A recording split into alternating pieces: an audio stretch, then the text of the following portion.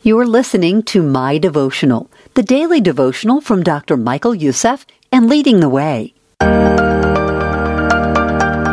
Past, Present, and Future by Dr. Michael Youssef. 2 Corinthians chapter 3, verse 18 says, "And we all, who with unveiled faces contemplate the Lord's glory, are being transformed into His image with ever-increasing glory, which comes from the Lord, who is the Spirit."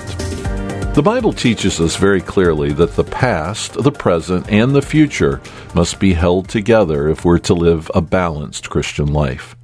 From the past, we learn from mistakes and grow through them. In the present, we walk with God today, and we joyfully anticipate our hope in Christ in the future. All of these must be together. The Bible teaches us that many aspects of Christian life are past, present, and future. Salvation.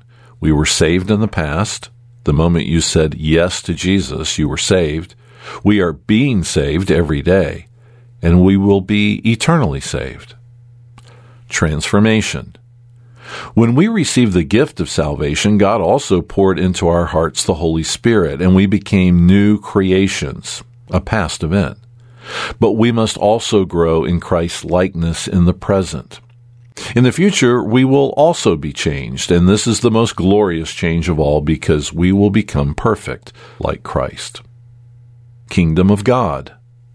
The kingdom of God came with Jesus. In Mark 1:15, Jesus said the kingdom of God had come, the rule of God in lives and hearts.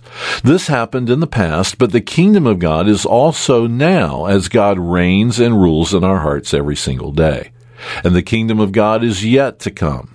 At the end times, we will see Jesus reigning and ruling with our very own eyes. The end times. In the book of Revelation, we see that prophecy has been fulfilled, is being fulfilled, and will be fulfilled meticulously. We must have this complete picture of the Christian faith, the past, the present, and the future, to fully grasp the awe-inspiring hope that we have in Jesus, our Savior. Let's pray together. Lord, give us the wisdom and understanding as we look into your word to see your sovereignty at work. May we be filled with joy, love, and thankfulness as we remember the past, follow you in the present, and anticipate our future with you. We pray this in the name of Jesus. Amen. To take a deeper dive into today's devotional topic, check the show notes for links to additional resources. And while you're there, subscribe to the My Devotional podcast so you never miss an episode. My Devotional is a ministry of Leading the Way with Dr. Michael Youssef. To learn more, visit ltw.org today.